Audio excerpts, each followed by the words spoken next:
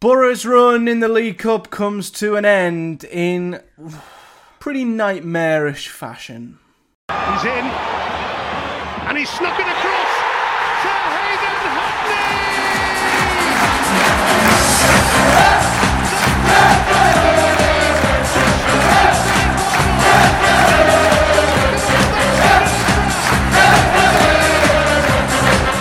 What is up, guys? Matthew here, and welcome to another episode of Project Boro. And all I'm going to say is I'm going to keep this one short and sweet today because Boro's incredible run in the League Cup, which led us all the way to that famous, incredible night at the Riverside, which I'll never ever forget, and gave us a lead heading in to the second leg, where we were 90 minutes away from a League Cup final and a Major Cup final, which now that we're out of the bubble of the semi-final and the dreaming of what could be, Boro were 90 minutes away from something, I think, in today's game that is rather unprecedented. So, yeah, it's a shame that it's come to an end. I think it's more a shame that it's come to an end in the fashion that it did. No one expected us to win. I didn't expect us to win. We all lived in hope that we could pull off a modern-day miracle. But on the night, Boro didn't turn up. Tactics were all wrong.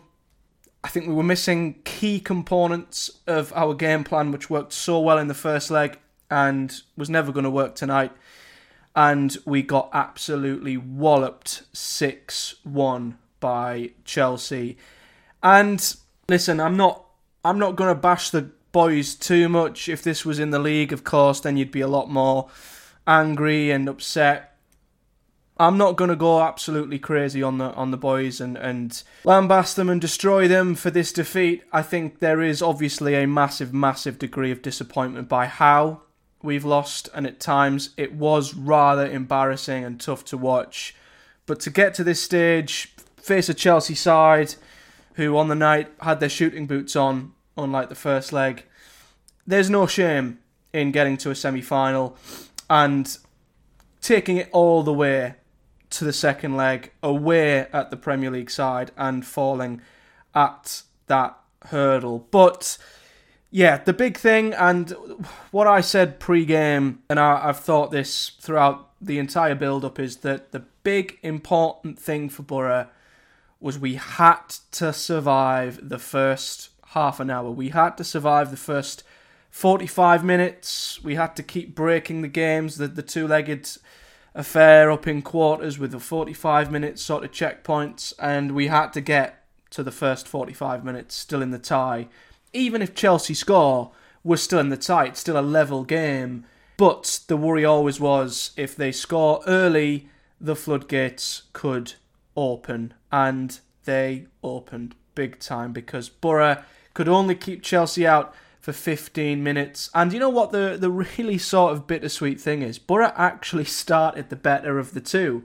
We actually started really well. We looked pretty good on the ball. Bit nervy, you'd understand that. Chelsea obviously pressing very aggressively, so it wasn't easy for the boys, but I thought we settled quite well in the first 10 minutes. And, you know, we looked good in our shape. We looked a lot more comfortable and settled than Chelsea. And Gary Neville was saying in commentary, Boro, we'd settled much better than what the home side did. But it was one moment of poor defending that led to the whole thing falling apart. And it's a recurring theme, unfortunately, from what happened tonight. And it's a bit like the first leg with the chances we gave Chelsea. The big, sad, really disappointing thing for me is not that we lost 6-1, as bad and as horrible as it is. It's the fact that we handed Chelsea the chances and the opportunities once again. They didn't have to play incredible, top-quality football to carve through Boro. We assisted in our downfall massively, and unlike the first leg, we didn't get away with it. So despite the great start, we were undone. 15 minutes in, Chilwell cut in from the inside, played a through ball in behind Boro's left-hand side, and the defensive line was about as straight as an oval, you could say, because Engel way too far forward, Clark in the middle, Fry way too deep. The back four was all over the shop. No communication, no one keeping the line, no one trying to, if we're going to play offside, we all push up together. If we don't, we all drop off. They were all doing individual things, and Engel stepped up, had 2 men by his left-hand side on the overlap. In behind was Raheem Sterling. He opted to square it. Bit of bad luck, you could say. I think, was it Enzo Fernandez who was about to tap it home? Howson took it off his shin and ended up putting it into the back of his own net via his attempted interception. And that was when you thought, right, this is tough now. The longer the game went on, and it stayed as it was, Boro ahead on aggregate, Chelsea would have gotten more desperate. Their fans would have got more anxious. Their fans would have gotten on their back. Boro had to frustrate. We had to prolong the game. We had to drag it. We had to make it dirty. We had to make it frustrating and tough and horrible for Chelsea. Make it a toxic, desperate atmosphere. And see how far we could get. Not concede 15 minutes in. And that settled the fans down. It settled the Chelsea players down. It took away any toxicity or anxiety in the home team and the home crowd, and after that it was just attack versus defence. Boro could not get up the pitch. As I mentioned, one of the big things that benefited us in the home leg was our formation, and I'll talk about this when I discuss the Boro team, and the pace and the outball and the outlet we had, especially Isaiah Jones down the right. Without that, Boro would pick up the ball, we'd play it backwards, we'd play it sideways, and then we'd get rid of it. We'd give it back to Chelsea, and then the whole thing would start again. There was just never, apart from a few brief moments where I thought we looked like we were going to string even a couple of passes together. We were ever going to make much of a threat, because we just didn't have the pace. We didn't have the outball. We didn't have the running in behind. I think if we had Lath, if we had Jones, Bangura down the left with Engel tucking in as a left centre-back, if we'd have had them players available, I think we might have had more of a chance in that really crucial period in the first half. As it happens, when one went in, a second followed, and this was probably Chelsea's best worked goal of the night, I would say. Good play down the right-hand side. Crosses cut back from the right. Johnny Howson leaves Enzo Fernandez free, who he'd man-marked pretty much all the way up until that point. Enzo peeled back, had a free effort. On goal, 6 yards out, whatever it was, puts it in the back of the net. 2-1. For me, that was it. I thought, game over. Chelsea are ahead in the tie. It would have took something special for Boro to claw it back from there. And if I'd have maybe saw signs that we at least were going to pose some threat going forward, I may have thought there's still a chance for us to claw something back, but we didn't offer anything going the other way. It was just a matter of time before Chelsea got another, and they got a third on the 36th-minute mark, and this was, again, from Boro's own making, trying to play the ball out from the back. Clark plays it to Hackney. Disasi reads it, presses well, wins the ball high up the pitch. Suddenly there's a counter-attack where Boro are outnumbered. Good play on the right-hand side once again, cross to Disasi, who finished well. Once again, it got worse in the 42nd minute. Once again, Boro continuing to try and play our own style, our own way of playing out from the back. It clearly wasn't working. Chelsea had worked us out. We weren't quick enough. We weren't sharp enough. Our heads had gone as well. So we just were all over the shop at this point. And I don't think anyone quite knew what they were doing, because Barlasser played it into Hackney, who was not expecting the pass. Hackney then played it back to Barlasser, who didn't seem to expect the pass back either. It was intercepted, and Cole Palmer had the easiest finish into the corner, and he didn't make a mistake like he did in the first leg. And it was 4-0 after 42 minutes, and this was when Boro were in damage limitation time. This was when it was right, this is getting pretty brutal now. Let's just not make an absolute fool of ourselves, because I would have accepted Boro getting beat by Chelsea. I mean, who wouldn't? There's no shame in that, as long as we didn't get a real beating and it mostly be our own doing. And unfortunately, my worst nightmares and my worst case scenario was completely there in front of me. And although Boro were able to keep Chelsea out for the most of the second half, we still continued to try and play out from the back. We still tried to stick to our principles, and I guess maybe because we were so far behind. Why not? What's the worst that can happen? But Chelsea kept getting presented with opportunities. It could have been more, let's be honest. But Palmer added another on the 77th minute. This time they played the ball down the left-hand side, got down the side of Vandenberg, crossed the ball into Palmer, who was in so much space. And once again, no one round him, didn't make the mistake this time, and it was a very good finish into the right-hand corner. And then on the 81st minute, 4 minutes later, it was 6. This time it come from the other side. Madueke cutting in on his left foot and bending one into the corner as it was deflected in. 6-0 it was by that point. And thankfully, at least the travelling fans got something to take home with them, because Morgan Rogers, and I'm not going to single him out, I'm not going to single any Boro player out, they all struggled, they all had a tough night. But the man who, of course, has all the spotlight shined on him at the moment, with Aston Villa wanting his services, and I'm going to boldly predict this might be the last time we see Morgan Rogers in a Boro shirt. At least if it is, he signed off in style, carrying the ball forward into Chelsea's half, cutting it into his right foot and bending it beautifully into the corner in front of the Boro fans, which at least gave the 4,000 travelling lot something to celebrate, something to take home. And what I will say is the Boro fans were outstanding. You know, it doesn't matter if it was 1-0, 2-0, 6-0.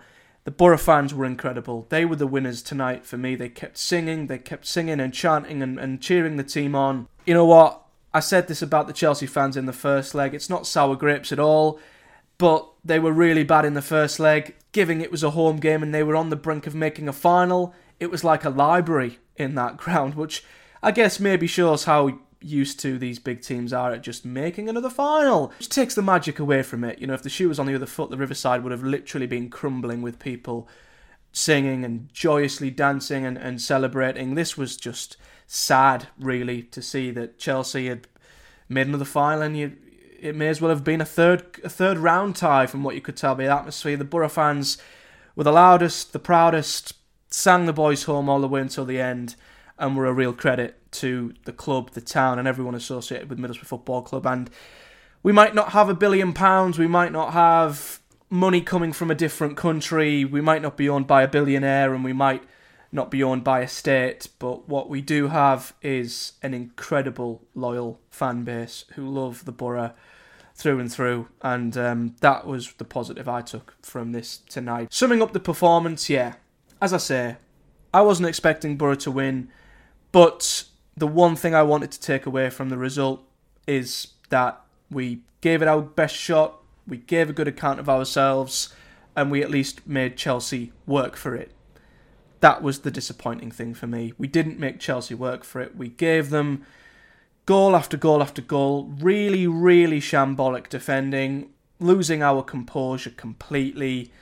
And, yeah, just not turning up, unfortunately. And yeah, you can maybe say it's a big occasion. You can argue it was always going to be tough.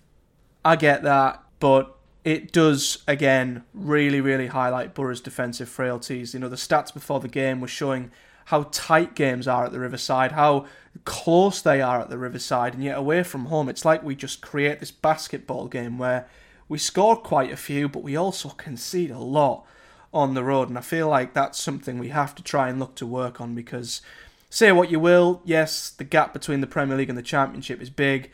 This has shown exactly what can happen, and I saw quite a few people tweeting, there were more neutral fans, I think, who were saying the gap between the Championship is bigger than ever, you know, between the Premier and the Championship. This is a worry for English football. You know, how a team's going to ever come up and compete? And I get that to an extent, but I will say Chelsea did not have to play anywhere near their best here. And Boro assisted them in the victory.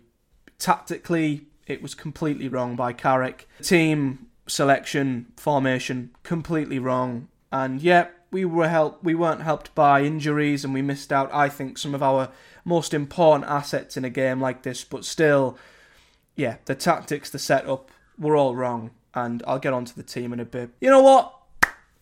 It would have been, as I said, something incredibly special for Boro to reach the final. We'd have been the first team outside of the Premier League in 11 years to reach the League Cup final. And the fact that the last 10 seasons have been competed by two teams from the same league maybe does show that the gulf is getting bigger between the Premier League and the Championship. But out of all of the last, I think it might have been 11 teams from lower than the Premier League who made it into a League Cup semi-final and led, only 2 were able to hold on to that lead and get through. Sheffield Wednesday, I want to say, in the early 90s, and Bradford, who were the last team to get to this point outside of the Premier League in 2013, I think it was. So, yeah, the odds were against us, maybe now more than ever, given the gulf between the 2 leagues, but Boro certainly didn't help themselves, and it would have took something miraculous tonight for us to get the job done, and sadly our League Cup journey comes to an end. But what an experience it was, and it did give us that incredible night at the Riverside, which is something I'll never ever forget. Looking at the team then, and I'm not going to run through the team one by one because they all had very, very difficult nights out there. As you can see, some of the ratings that were dropped were probably some of the worst ratings you'll see, and as you can also see by FootMob and how it's arranged the Boro team, we were all over the place tonight. We were a back 5 sometimes, a back 4 others, and we were trying to fight Chelsea with basically players playing completely out of position. You know, I'm not too sure what Carrick was trying to do. He mentioned before the game that, you know, we weren't... I think when he was interviewed by Gary Neville asked him if he was playing a 5 at the back or a 4 at the back, and Carrick said there was no strict formation, there was no number to it. It was all about players blocking certain spaces. So I don't think we were playing a specific formation. I think we were trying to man-mark specific Chelsea threats and try and put players in certain spaces, and we're trying to match up Howson and Barlasser with Fernandes and Caicedo, which was never going to work. Obviously, we played with a 4 at the back rather than a 5. Howson would kind of drop into a back 5, but that then left huge gaps in the midfield. It was a mess, to be honest with you. I mean, I don't know what Carrick was experimenting on, but it didn't work at all. I think we should have tried to at least maintain the same tactic to what worked in the first leg. I know we didn't have Isaiah Jones, who was a massive miss. I guess we didn't have that focal point up front that we may have missed with Josh Coburn not playing in this game. But nevertheless, Carrick tried something completely different in left field, and it couldn't have failed more. You know, we had Rav at right back, who... he can do a good job there against decent opposition, but he's much better in a back 3, as a centre-back in a back 5. He got really, really... he was put under a lot of trouble by Mudryk down the left-hand side. Howson was neither here or there, really. You know, he was losing Enzo Fernandez at times, then he was marking and then he wasn't, so we would leave him free in midfield and then try and pick him up later on towards our goal. It was just a bit weird. And Engel struggled on the left-hand side because he didn't really have a left wing back to help him either. Up front, like I said, we didn't have anyone in behind to get us up the pitch like a Jones or... You know, Rodgers was a good ball carrier, but there was nothing up top that would help the ball stick or at least get us up the pitch like a Latte Lath would, for example. So I think we maybe tried to fight fire with fire, tried to do something a little bit too clever, and it didn't work. It backfired terribly. And what I would have done in hindsight, and hindsight's all well and good, I know, but I would have adopted exactly the same tactic that Boro did in the first leg, just to get us to half-time, and then we see what we can do after that. You know, Carrick said pre-match that we were here to win the game, and I think sometimes managers come out and say that just because they feel like they have to say that, but I generally feel like Carrick sort of come out with that kind of mentality that we can maybe fight fire with fire a bit and do something a bit clever. But Chelsea have got too much quality, their coaching staff are too clever, their players are too clever, and they worked us out instantly. They worked at our press instantly, and the midfield just completely got overrun, the fullbacks got overrun, and it all became a bit of a nightmare. So I'm not even going to bother looking at the stats. As you can see, Chelsea, Chelsea, Chelsea. Oh, I sound like the fans chanting Chelsea, Chelsea, Chelsea. That's the only chant they know as well. Chelsea, Chelsea, Chelsea, Chelsea, Chelsea, Chelsea. Is that all you got? Chelsea, Chelsea, Chelsea, Chelsea. XG was quite high, ours was low, as you'd expect. One to forget, but what I will say and what we can learn from this is that we do need to be better defensively in the league. We do need, I think, more composure at times like this. I'm hoping it can just be a a real learning curve for us going into the Championship, which is our full focus now, and we'll see what we can do for the rest of the season and hopefully push for playoffs. But what this result has also, I guess, shown me is that in order to get promoted and compete, we have a lot of work to do. And I think a lot of Boro fans who've maybe not quite saw that, or maybe just assumed that we should get promoted this season and everything will be fine, this kind of makes you stop and think, okay, this is the start of maybe something a bit more long term. You know, maybe the players we've gotten aren't going to be good enough this season to get us up. As we maybe saw tonight, they're not quite towards the standard required yet. We need another season in the Championship after this. We need another year of strengthening and bolstering our squad. And maybe if Boro were to go up this year, we'd need a spectacular transfer window to stay up, because we've seen how much Burnley, Luton and Sheffield United are struggling this season. And I think if Boro and the side we've got now and the players we've got now and the young squad we're assembling were to go up this season, it might be a really ugly outcome if we were to go up in this current state. Maybe this just gives Boro fans that little bit of reassurance that if we don't go up this year, it's actually okay, because we could probably do with that extra year. We could probably do with another year of development, another year of strengthening and preparing in our tank before we were to go up to the Premier League. Because if we were to go up and most weeks would be like this, it would be a very miserable time and it would get very, very boring and very, very ugly very, very quickly. So maybe that just gives us a bit of perspective as to where we actually are as a football club and the work we've got to do in front of us. But next up, it's arguably a bigger game, because not only is it a Championship game, but it is the Teeswear Derby at home to Sunderland. Always a big game for the fans, one you don't want to lose.